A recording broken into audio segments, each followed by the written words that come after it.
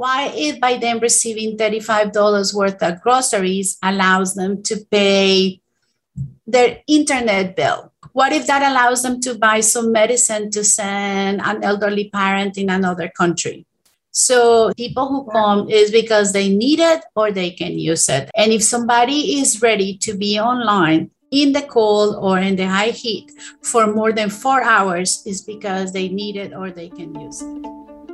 Good morning. This is Epicenter NYC. We connect our communities to news, information, and each other. I'm Andrea Pineda Salgado. When the COVID-19 pandemic hit New York City, food pantries saw a historic number of visitors. Walking around the city, you may have seen lines down streets and around corners. Many of our neighbors, some for the first time in their lives, were experiencing food insecurity and turned to organizations like the Lion's Share Food Pantry for help. And while many of us feel as though the worst is behind us, the numbers tell a different story. In fact, this past spring, Lion's Share helped more people than ever before. That's a full year past the start of the pandemic. Why? For many, financial aid slowed down or stopped entirely, and savings ran out. They're now faced with impossible decisions: groceries or rent, food or internet. The Lion's Share Food Pantry is housed at St. Mark's Church in Jackson Heights. They serve over 350 families every month, sometimes much more than that, who are faced with these decisions. Today, Epicenter's Mitra Kalita speaks with Sylvia Garces, a chair of Lion's Share, about what shifts they've seen during the pandemic and how you can help. Before we begin, a quick message from our friends and sponsors at McKinsey & Company.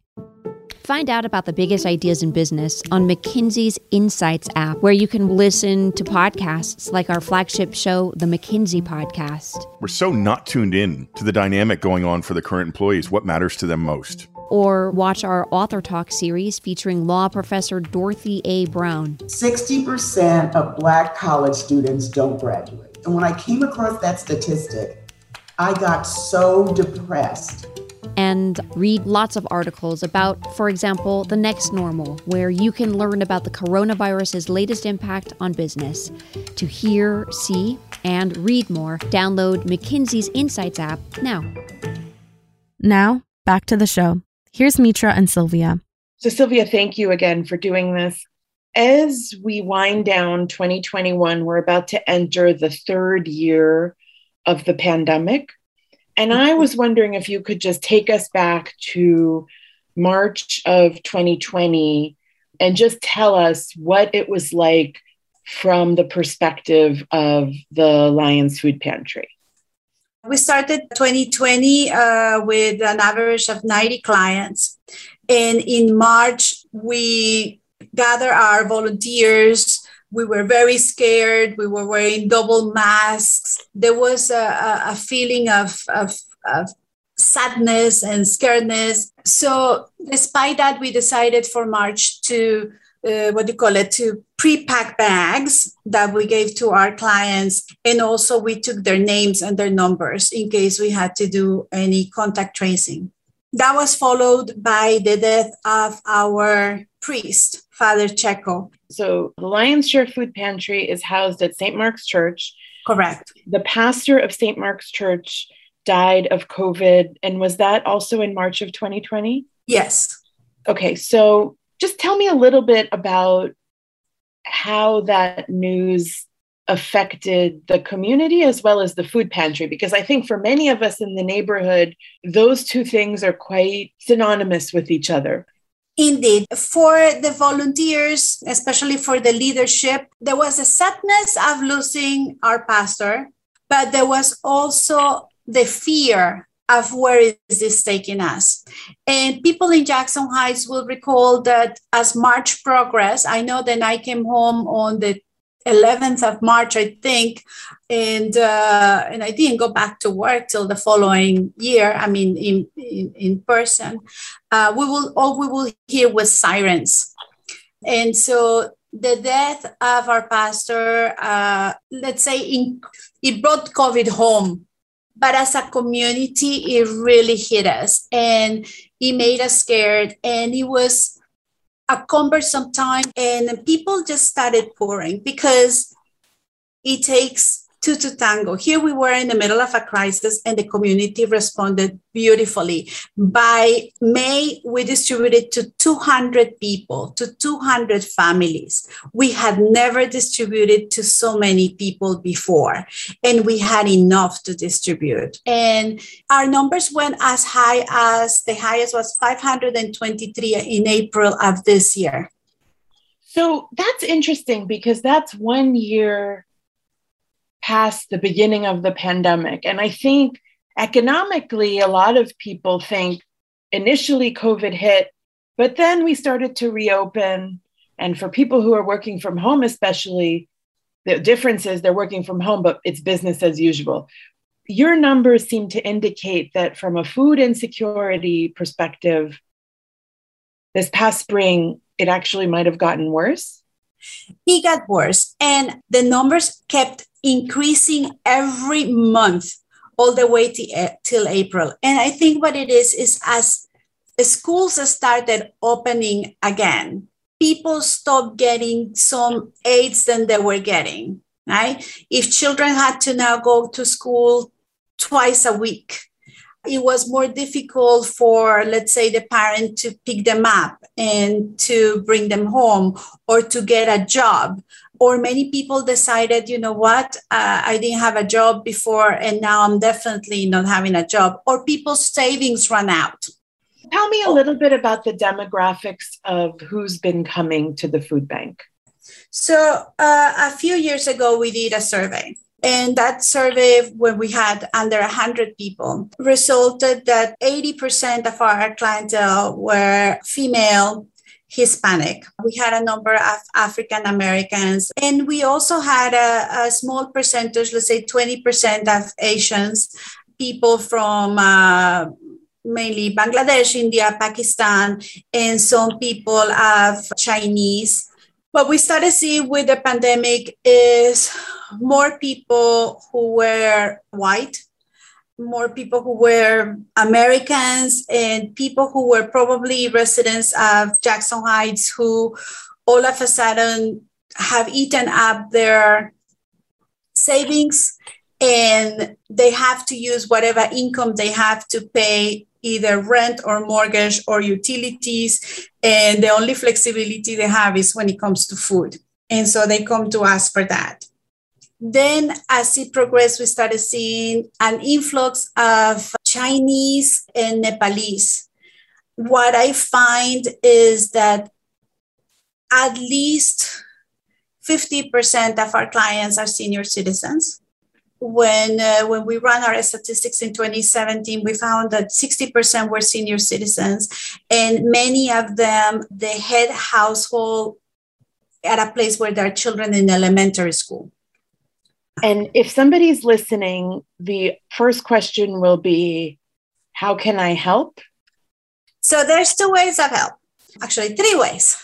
One, if you want to do your monthly exercise and carry boxes, we always welcome volunteers. We buy rice in 50-pound bags and we repack into 2-pound bags because it's cheaper for us to buy it at 50 pounds. So we need people to help us.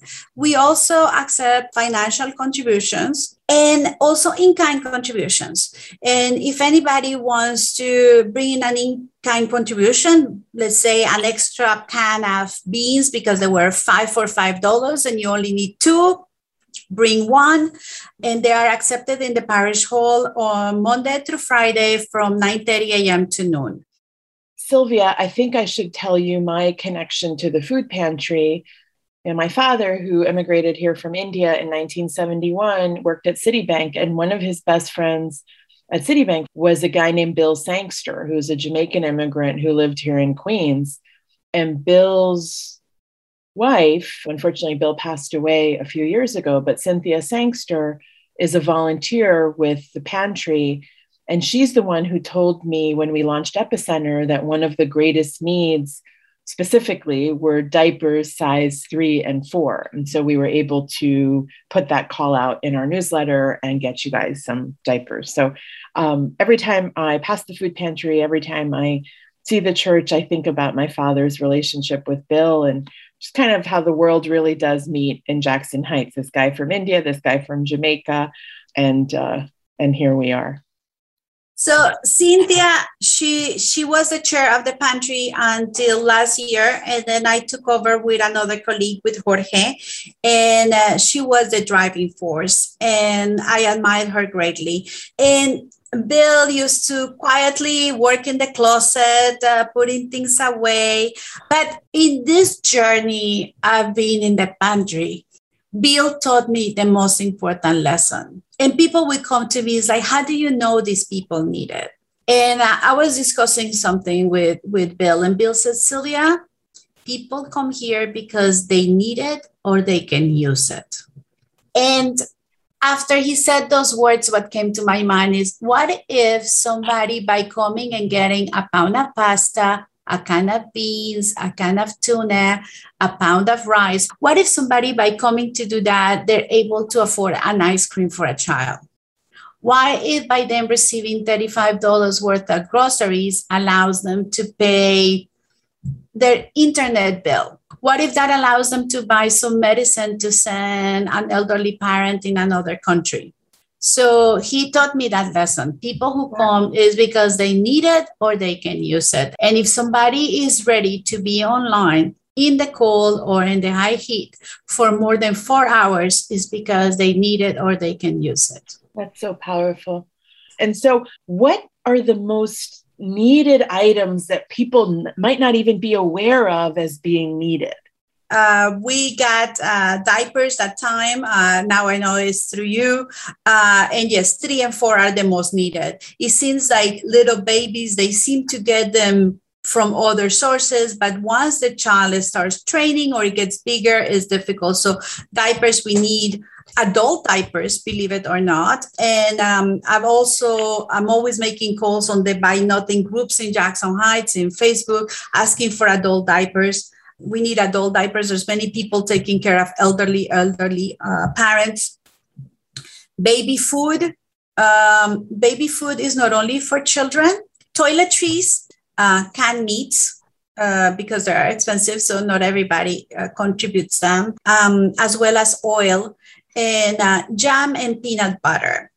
And that's really helpful, because I think a lot of people just take whatever's left over in their pantry and kind of show up with it. And, you know, what I liked about that moment with Cynthia was that she was very specific. It wasn't just diapers, it was size 3 and 4. And so the more specific we can be in what's needed, I think it's helpful to everybody involved. Tell me why you do this volunteer work.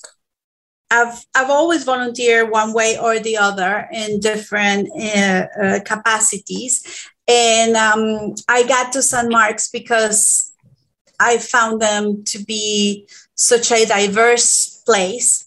And late Father Checo said, would you like to help us? We have a pantry. Can you help once a month? And he introduced me to Cynthia. And I said, sure, I can do this. I have a background in logistics. I worked for 14 years in peacekeeping operations in both New York and the field. And I've been able to apply those skills to the pantry, especially now that we have grown so much. And I do it because I love it. Is there anything else you want people to know? So we want people to know that your neighbor may be in need, that food insecurity is not something you see by looking at somebody's faces, that it is real, that we have people who have jobs and they come to our pantry because they are feeding grandchildren, because they don't want to be late in paying their rent, because they need to pay their phone bill to be in touch with family or to be able to call 911. So food insecurity is real, is happening. We believe we have a beautiful program now that we're not prepacking bags anymore. We're allowing our clients to choose what they take with them. And these are This is something that makes Jackson Heights stronger, I think. Thank you. That's amazing. It's such an incredible story. Also, just, having the almost elasticity to go from 200 families to 500 families, that's just an incredible feat. So congratulations. Like Sylvia said, you won't necessarily notice if one of your neighbors is experiencing food insecurity. Everyone has a different story, different circumstances. But let's remember that while many of us may be returning to work, even traveling again, we can't leave anyone behind. So here's how you can help. The Lions Share Food Pantry distribution takes place on the second Saturday of each month. They typically need volunteers on Friday evenings starting at 6 p.m. and Saturdays starting at 8 a.m. If you're not doing anything this Saturday, please reach out. You can email them at lionshare.stmarks@gmail.com. Check out our show notes for other ways you can get in touch. For more ways to get involved in your community, visit us at epicenter-nyc.com. That's all for today. Thanks for listening. And thanks for supporting us as we do our best to support our community. We couldn't do it without you. And if you're not already a member, sign up today by using the link in our show notes. Our intro music is All the Pretty Horses by Karavika. You can find more of their music on their website, linked to in our podcast description.